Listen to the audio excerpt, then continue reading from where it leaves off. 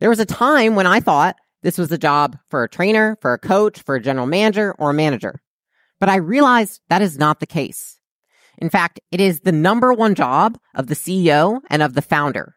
Because what you do is you don't delegate accountability.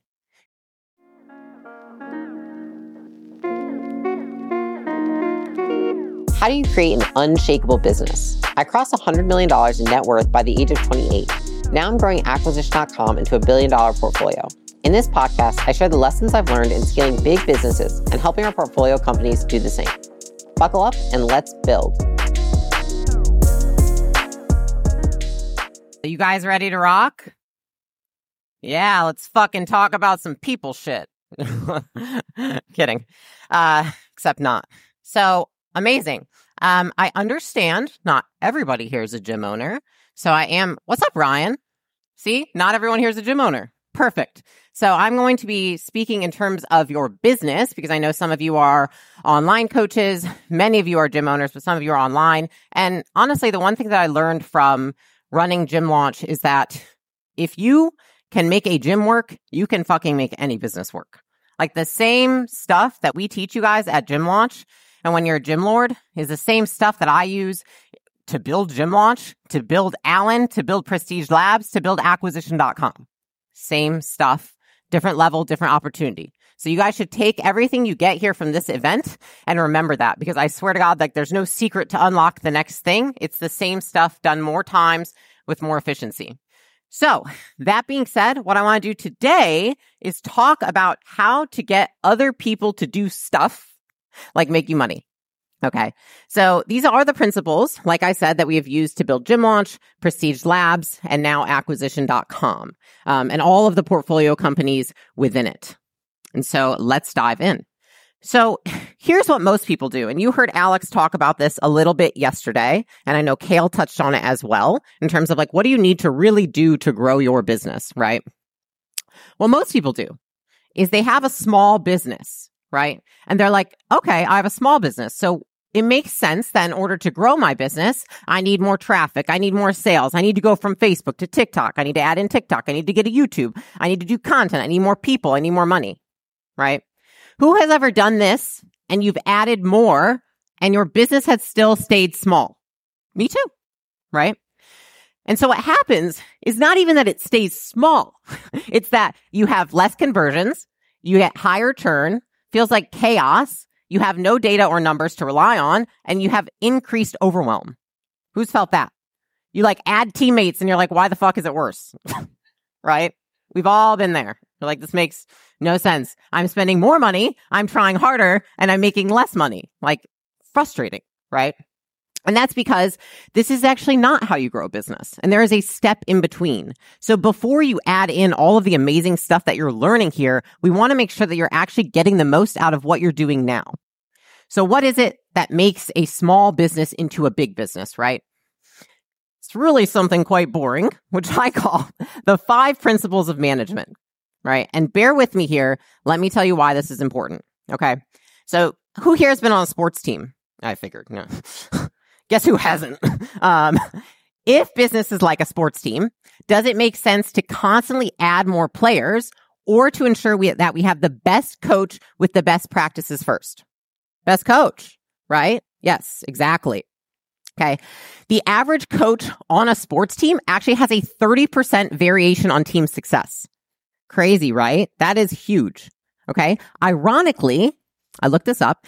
The average CEO or owner of the business, whatever you want to call yourself, right, has almost the same influence on a business, right? And I know this because I lived it. So I want to give you guys a little bit of context as to why I actually am so passionate about this stuff. So has anyone ever worked at a big box gym? I feel like a lot of people in here would. Yeah, amazing. So my first job out of college was actually at 24 Hour Fitness. And I moved out there. I got my degree in exercise science, moved out there, and I was like, I need to make fucking money because I have like $5,000. My rent's $1,200 a month, and like I don't know what I'm doing, right? So I got a job at 24 Hour Fitness because it was the first gym that was like, you can immediately go and sell versus like some of them, they have like 90-day probation and stuff like that. And I was like, I don't have time. I'm not going to be able to pay my rent, right? So I got a job at 24. Never had sold before, literally just fresh out of college, understood exercise, had lost a bunch of weight myself, helped people on the side, right? And I had a boss, and his name was Mike. And Mike was the manager of that 24-hour fitness. And Mike, I would say, is the reason that I did not quit sales, right? When there was girls sitting outside crying on the curb, I had Mike, who was a fantastic manager and leader, who was the reason I stayed with it. Why? Mike was a great communicator. He was predictable, meaning like he was at work every day. He showed up with enthusiasm. He was excited. He was constantly encouraging, right? So it's like every time I didn't make a sale or I was like, fuck, like I'm not good at this. Like maybe I'm not cut out for it. He was like, dude, you've got this. Like I know you can do it. Like this is something that you should stick with. So he was constantly a voice of reason and positivity. He was fair, but he also didn't sugarcoat it, right? So it's like when someone was sucking, he wasn't like, oh, you're doing amazing. He was like, yeah, it's pretty fucking bad, but like we can work on it, right? And I think that's really what everybody wants. And at the end of the day, he made a really hard job fun. Has anyone here been in sales before? You're basically all selling because you're business owners. But that was why I stuck with it. And honestly, I'm really blessed that I had him as a boss because it was such a good experience. And I really think that that is the reason that I continued to stick with it. And I didn't just like immediately leave and go do something else. He was just such a great leader. Unfortunately, he was such a great leader that they said, Mike, we need you to leave and open a new location. I was like, fuck, okay, well, that's weird. But I'd never been somewhere before where they would take one leader out and bring another one in. So I didn't really think like much is going to change, right? Little did I know. Not Mike came in. Not Mike. If I can give you a clear idea of what it was like, he came in and I remember the first meeting, I think in the first 2 minutes, I heard the word fuck like 7 times. He was like, we're going to fucking turn this shit around. We're going to fucking get to work. We're not fucking around here anymore. And I was like, we're the top performing gym in the region, in all of California and all of the West Coast. We were the top in personal training sales. And he comes in and talks to us like we're eating shit. And I was like, what the? And we're all looking at each other and they're like, we're the best on the West Coast. What are you saying? Right? Like so out of context. Very unclear communication, right? So he's talking about how terrible we are, but he's not telling us what we're doing that's terrible because obviously it's not the sales since we're fucking killing it, right? He was unpredictable. We never knew if he was going to be in the office or not. Sometimes he wouldn't even show up to the team meetings. We'd like be all sitting there and he just like wouldn't be there. We're like, all right, guess we're running it ourselves. Right. And then he was fear-based. I'll never forget. So like many trainers do, when I knew that he was going to be the one there for a long period of time, I was like, well, I'm clearly going to leave. So I stopped selling people into my roster at 24. And I remember he said to me one day, I remember this clear as day. He was like, Layla, if you don't hit quota this month, I'm going to run you over with my truck, back up, run you over again, and light you on fire. Yeah. I was like, fuck off. That was when I was like, I'm definitely leaving. So I think we could all say that he was pretty unfair, made a lot of assumptions, and he made a really hard job freaking horrible. Like everyone ended up leaving, right? And can you guess what happened in a short 3 months? Yeah. Well, I wish. He went to a different location. But no, we went from breaking records to actually like mediocre. Like we fell below even the average of a location. And all the top trainers, including myself, left. And this experience is what put me on a mission to create a business where people actually genuinely loved working, because I myself understood the difference of what it's like to genuinely love working somewhere versus be somewhere where you hate it and you dread it and you cry in your car on the way to work every day because you just hate it. It feels awful. And it's because I knew firsthand what it felt like. And I know not everybody in this room has had that opportunity. I think some of us have had jobs. Some of us have never had a job, right? But I really am grateful for that because I believe that that is what put me on the path to build a place where people genuinely want to work.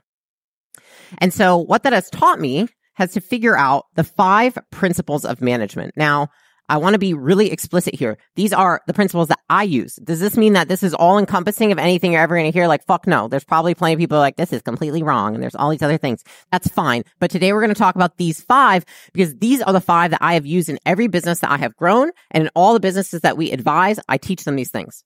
Sound good? Cool. So what I would love is that what I don't like is when people leave a talk and they walk away and they're like, that was amazing and I feel good, but then there's like no fucking action taken. Like I am execution. So what I would love is if you guys take notes, if you take screenshots, if you take notes on your phone, and I actually want to conduct this in a way where you can rate yourselves on these 5 principles. Yeah? Amazing. Okay, cool. So have something else so you can rate yourselves. I would love it if you can do that because I'm going to ask you to share with some people at the end. Cool? Amazing. So let's talk about the first piece that goes into this. Okay. If you're trying to build a place where people actually want to come to work, It is keeping expectations clear.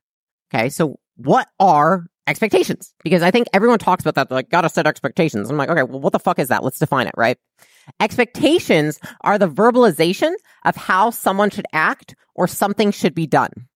Okay, so I'll give you an example, which is you could tell your kid, make your bed, and it could end up looking like shit like this, right? Anyone have said that? Like, clean your room, and then you look, you're like, really? Like, still messy, right? Or you could say, make your bed like a 5-star hotel would. It's much more explicit, right? Think about the imagery that you create just with adding in that one piece of information.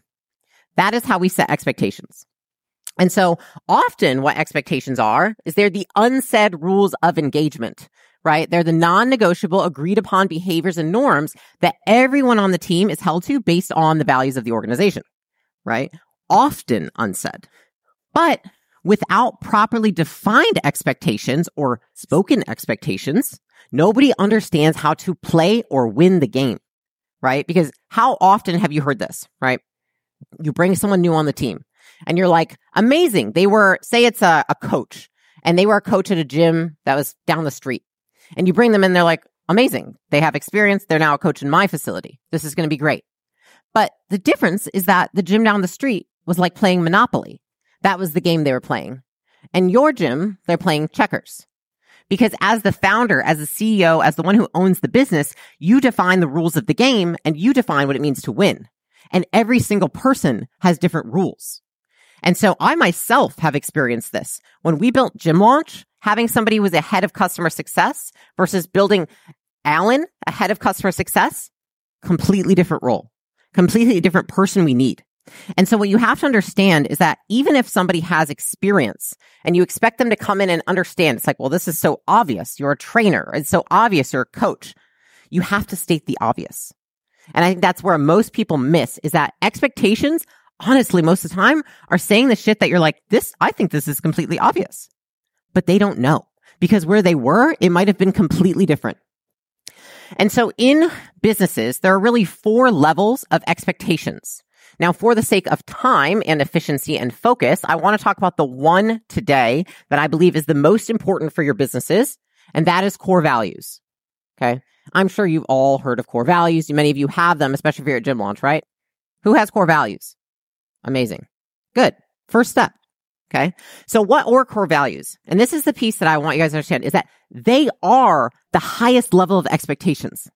So when people ask me, they're like, how do you tell people what to do? It's like, how do I get this person to do that? Start here. This is the highest level of expectations that you could set with anybody on your team. If you actually live and die by the values that you set with the organization, it's where everything else stems from. So what are they really, right? They are the root beliefs that the organization operates from. So they are the principal perspectives. Okay. So it's like a perspective. You see things through these values that guide the organization's behavior. Okay. So a lot of people, instead of having values, or when they have very weak values, they lead with rules. So what does that look like, right? Rules would be having a list of things that people need to do.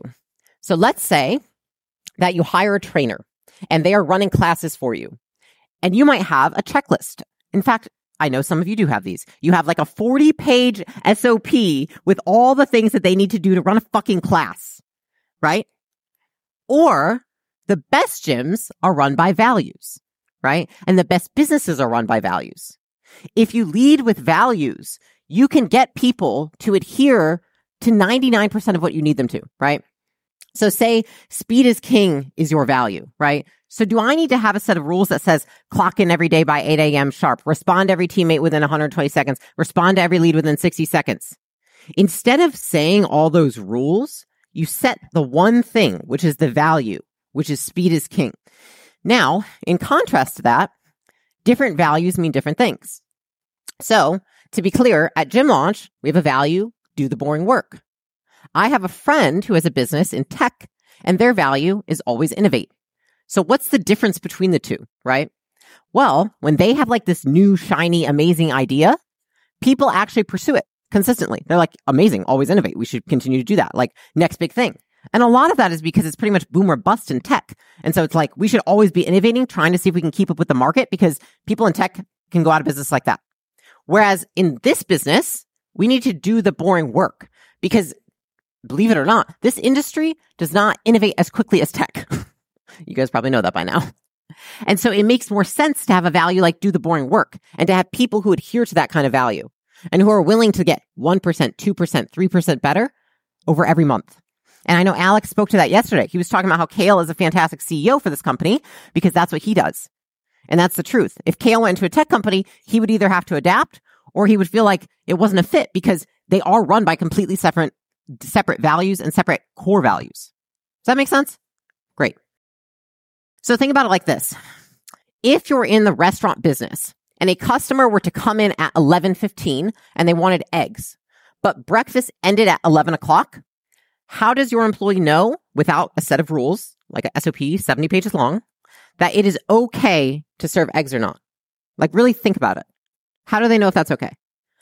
Do you expect them to always delight the customer, or do you expect them to uphold the agreed upon serving hours? That's the question that's going to pose in their mind. And what you have to understand is that this is different based on the business. So how many of you guys would think that if you went to McDonald's, they would give you eggs if it's past 11?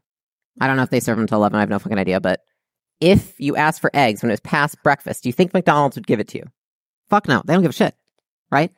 But if you go to like Stacy's mom and pop breakfast burrito something, I don't even know if that's a thing, but like, and you were like, can I get eggs past 11? She's probably like, of course, just like give them eggs past 11 because they're going to fucking come back again if you do that. Right? And those behaviors that you want to drive, your values should represent those behaviors. And so you want to think about that in terms of your business, in terms of what are the things, the behaviors that you need people to constantly exemplify, tie those into your values and repeat them. Because the thing is that the average employee does not believe something until they hear it 7 times.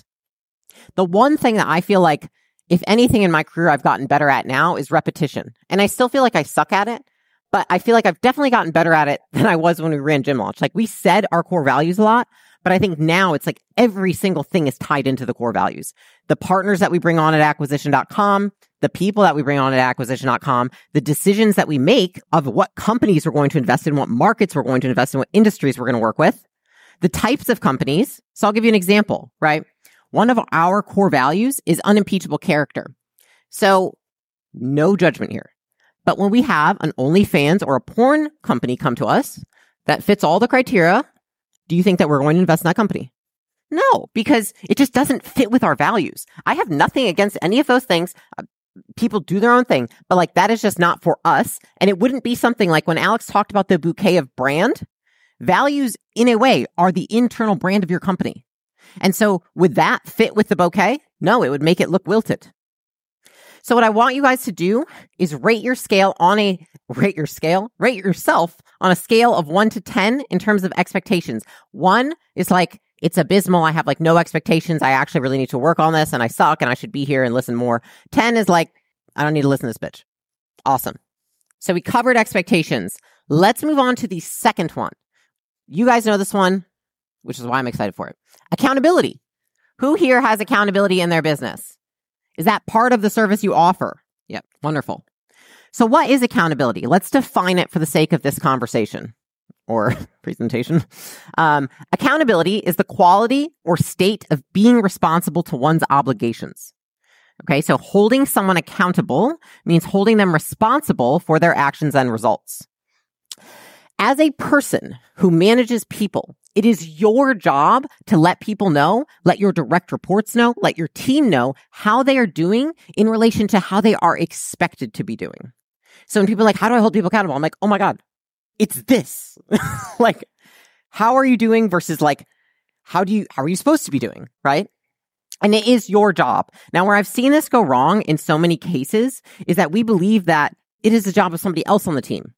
There was a time when I thought this was the job for a trainer, for a coach, for a general manager, or a manager. But I realized that is not the case.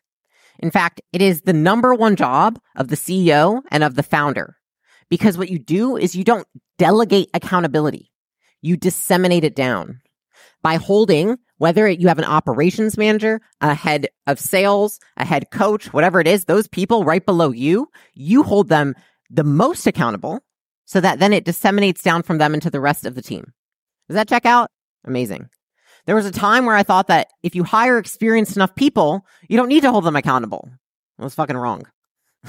And it took me 3 years to figure that out, because what I did was that I didn't understand that it's really not CEO, it is Chief Accountability Officer. You are the one that holds the standards for the whole organization. And the way that you do that so that everyone else sees is how you hold your leaders responsible. Even if it's just one person with you, I swear, like if you have an operations manager, like that's it, but like they do everything. You need to pour all your energy into that person so that they can disseminate it down to everybody else. Because what you do to them is what they will mimic to everybody else. Now, what are symptoms of low accountability on teams? So if you're in this room right now and you're like, I don't know if we have low accountability or not, I can tell you what it looks like because I've been there. On the hard science side of this, you would have low revenue per head count. So even if your gym has high revenue, it might be like, well, I also have a lot of employees and therefore I don't make that much money. You have hidden expenses, maybe things you didn't know you were paying for. You have low sales, upsells, and cross-sells. And you have high churn with employees. I can't tell you how many times it's like, I can't get anyone to keep working at my gym. I'm like, low accountability. Now, on the behavioral side of things, what that looks like is probably a lot of complaining from your employees. Probably you resenting your team and feeling the need to like talk shit about them when they're not there. Unfinished projects and things that don't get done. And high activity with low output.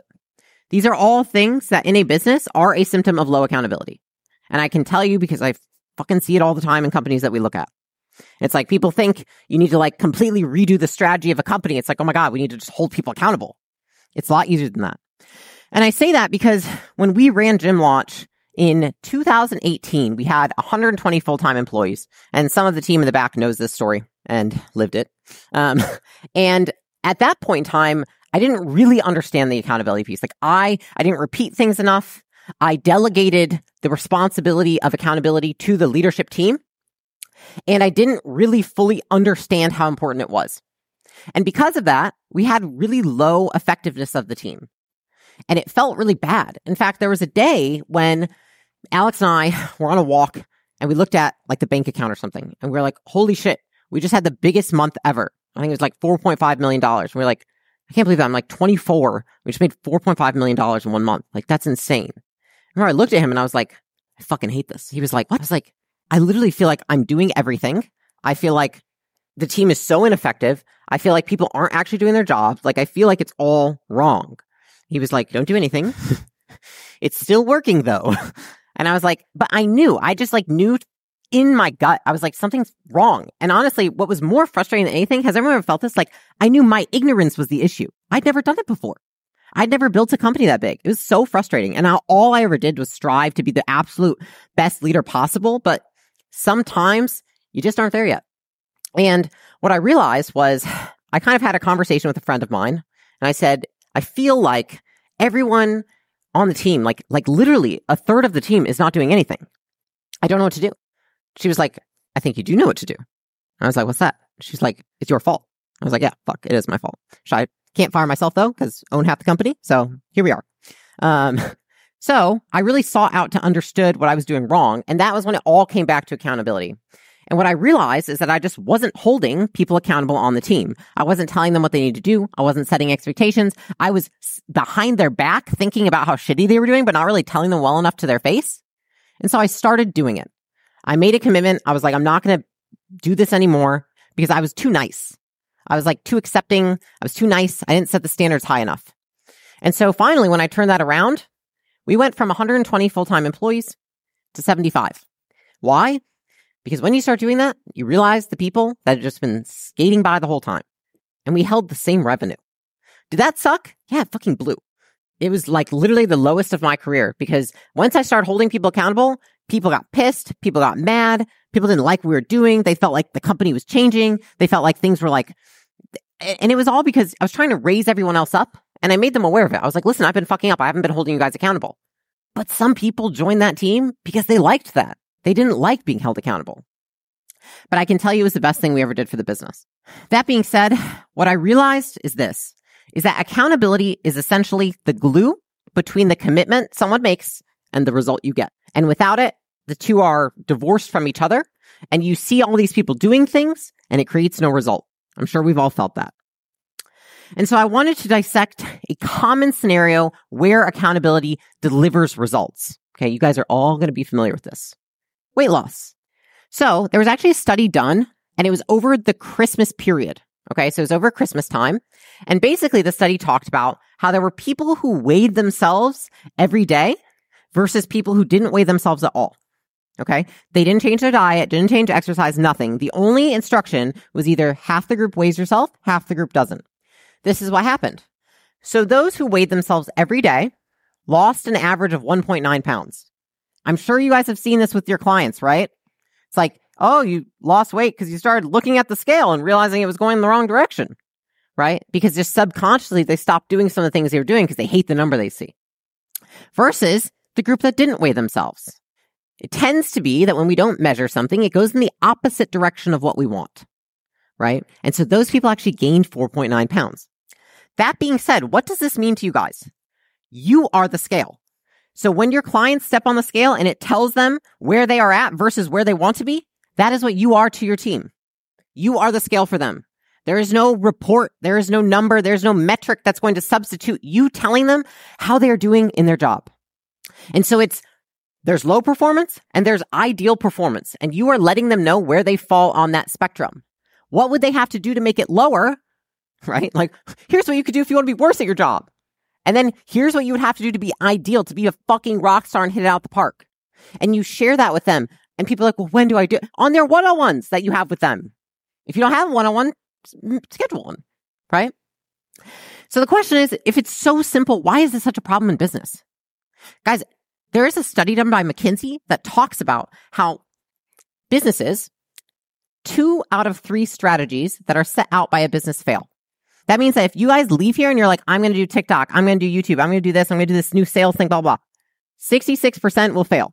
Now, some businesses can take that to 78%. Do you know why and what the difference is? Businesses that have a 78% success rate with strategy are the ones who focus on the soft stuff, which they define as culture, accountability, talent management, people management. So like when I talk about this, where it's like, why is this a problem that you have a hard time having hard conversations? It's like, because it fucking matters. Your business will be less profitable. It'll make less money and people will not like to work there. So why is it that we don't do these things, right? Usually it's literally just because we're uncomfortable, right? Who here is uncomfortable having hard conversations? Don't lie. Most people. Who does it anyways? Great, like half. We like to avoid things that we're naturally uncomfortable at. I get that, because in the beginning, the hardest thing for me was to tell somebody that they weren't doing well at their job, because I hated the look on someone's face when they were scared. I didn't want them to feel fear. I hated doing that to people, right? But what I realized is that the short-term fear that maybe someone feels when you have to tell them they're not doing the best job is better than the long-term dysfunction of having to fire somebody because you didn't tell them. Because we have a lot of lies that ruminate in our head that also prevent us from doing this, right? I shouldn't have to babysit them. These people have done this job before. They're an inexperienced adult. They should know better. I bought this person in. They've got 7 years of experience. I shouldn't have to tell them what to do. I shouldn't have to tell them how well they're doing. They should know on their own, right? Or like, this is my favorite one. We're a high-performance culture. They just don't fit in. Just fucking lazy. I don't have time to manage someone to this extent. Like, I don't have time for that, Layla. I just need to fire them. I don't have time to manage my team. Tough. And so what does anger do? Because listen, I have been in all these scenarios and I've fought all these fucking things. And to this day, I still think these things, but I just act differently. Anger protects us from destroying our own self-image, right? So anytime you're angry at somebody on your team, look inside and ask yourself, what am I afraid that this situation says about me as their boss? Anytime I hear someone complain about their team, now it's like an automatic trigger in my head. I'm like, you fucking hired them. You're the reason they're here. Why are you complaining about a person who you have all of the realm of like control of if they are on the team or not? You have the control, right? But we're just not using our words. We're not expressing it. We're not holding them accountable. And so the question is, how do you hold someone accountable? And I really have thought about this a lot because I was like, I hate when people are like, you need to hold people accountable. I'm like, well, what the fuck does that mean, right? And we've talked about what that looks like, but really broken down, I want you guys to screenshot this if you can, because I really think it's the simplest version of what accountability is. Okay? Accountability is an expectation tied to a measurement, and the only thing that can amplify it is feedback. Okay? So let me break that down really simply for you guys with a few examples. Expectations are in the form of their job description, the core values of the company, and the expectations you set for them, right? So I'm setting the expectation with like, this is the job description. Here's the values of the company, right? Now I'm going to measure that with scorecards, with KPIs I tie to that person's role. So if they're a salesperson, it's like closing sales, how many sales, and what's your close rate, right? And then the last piece, that is the one that can either make this better or worse, is feedback. When am I telling them how they're doing with the measurements that are tied to the expectations? Am I telling them in meetings? Am I telling them in one-on-ones? Do I have end-of-week reports where they have to fill it out to see it themselves? Do I have surveys where I'm asking them for feedback? Do I have feedback exercises? Do I recognize and reward them when they do well? Do I give them quarterly reviews where I'm telling them how they're doing? The more of those things you do, the higher degree you hold somebody accountable.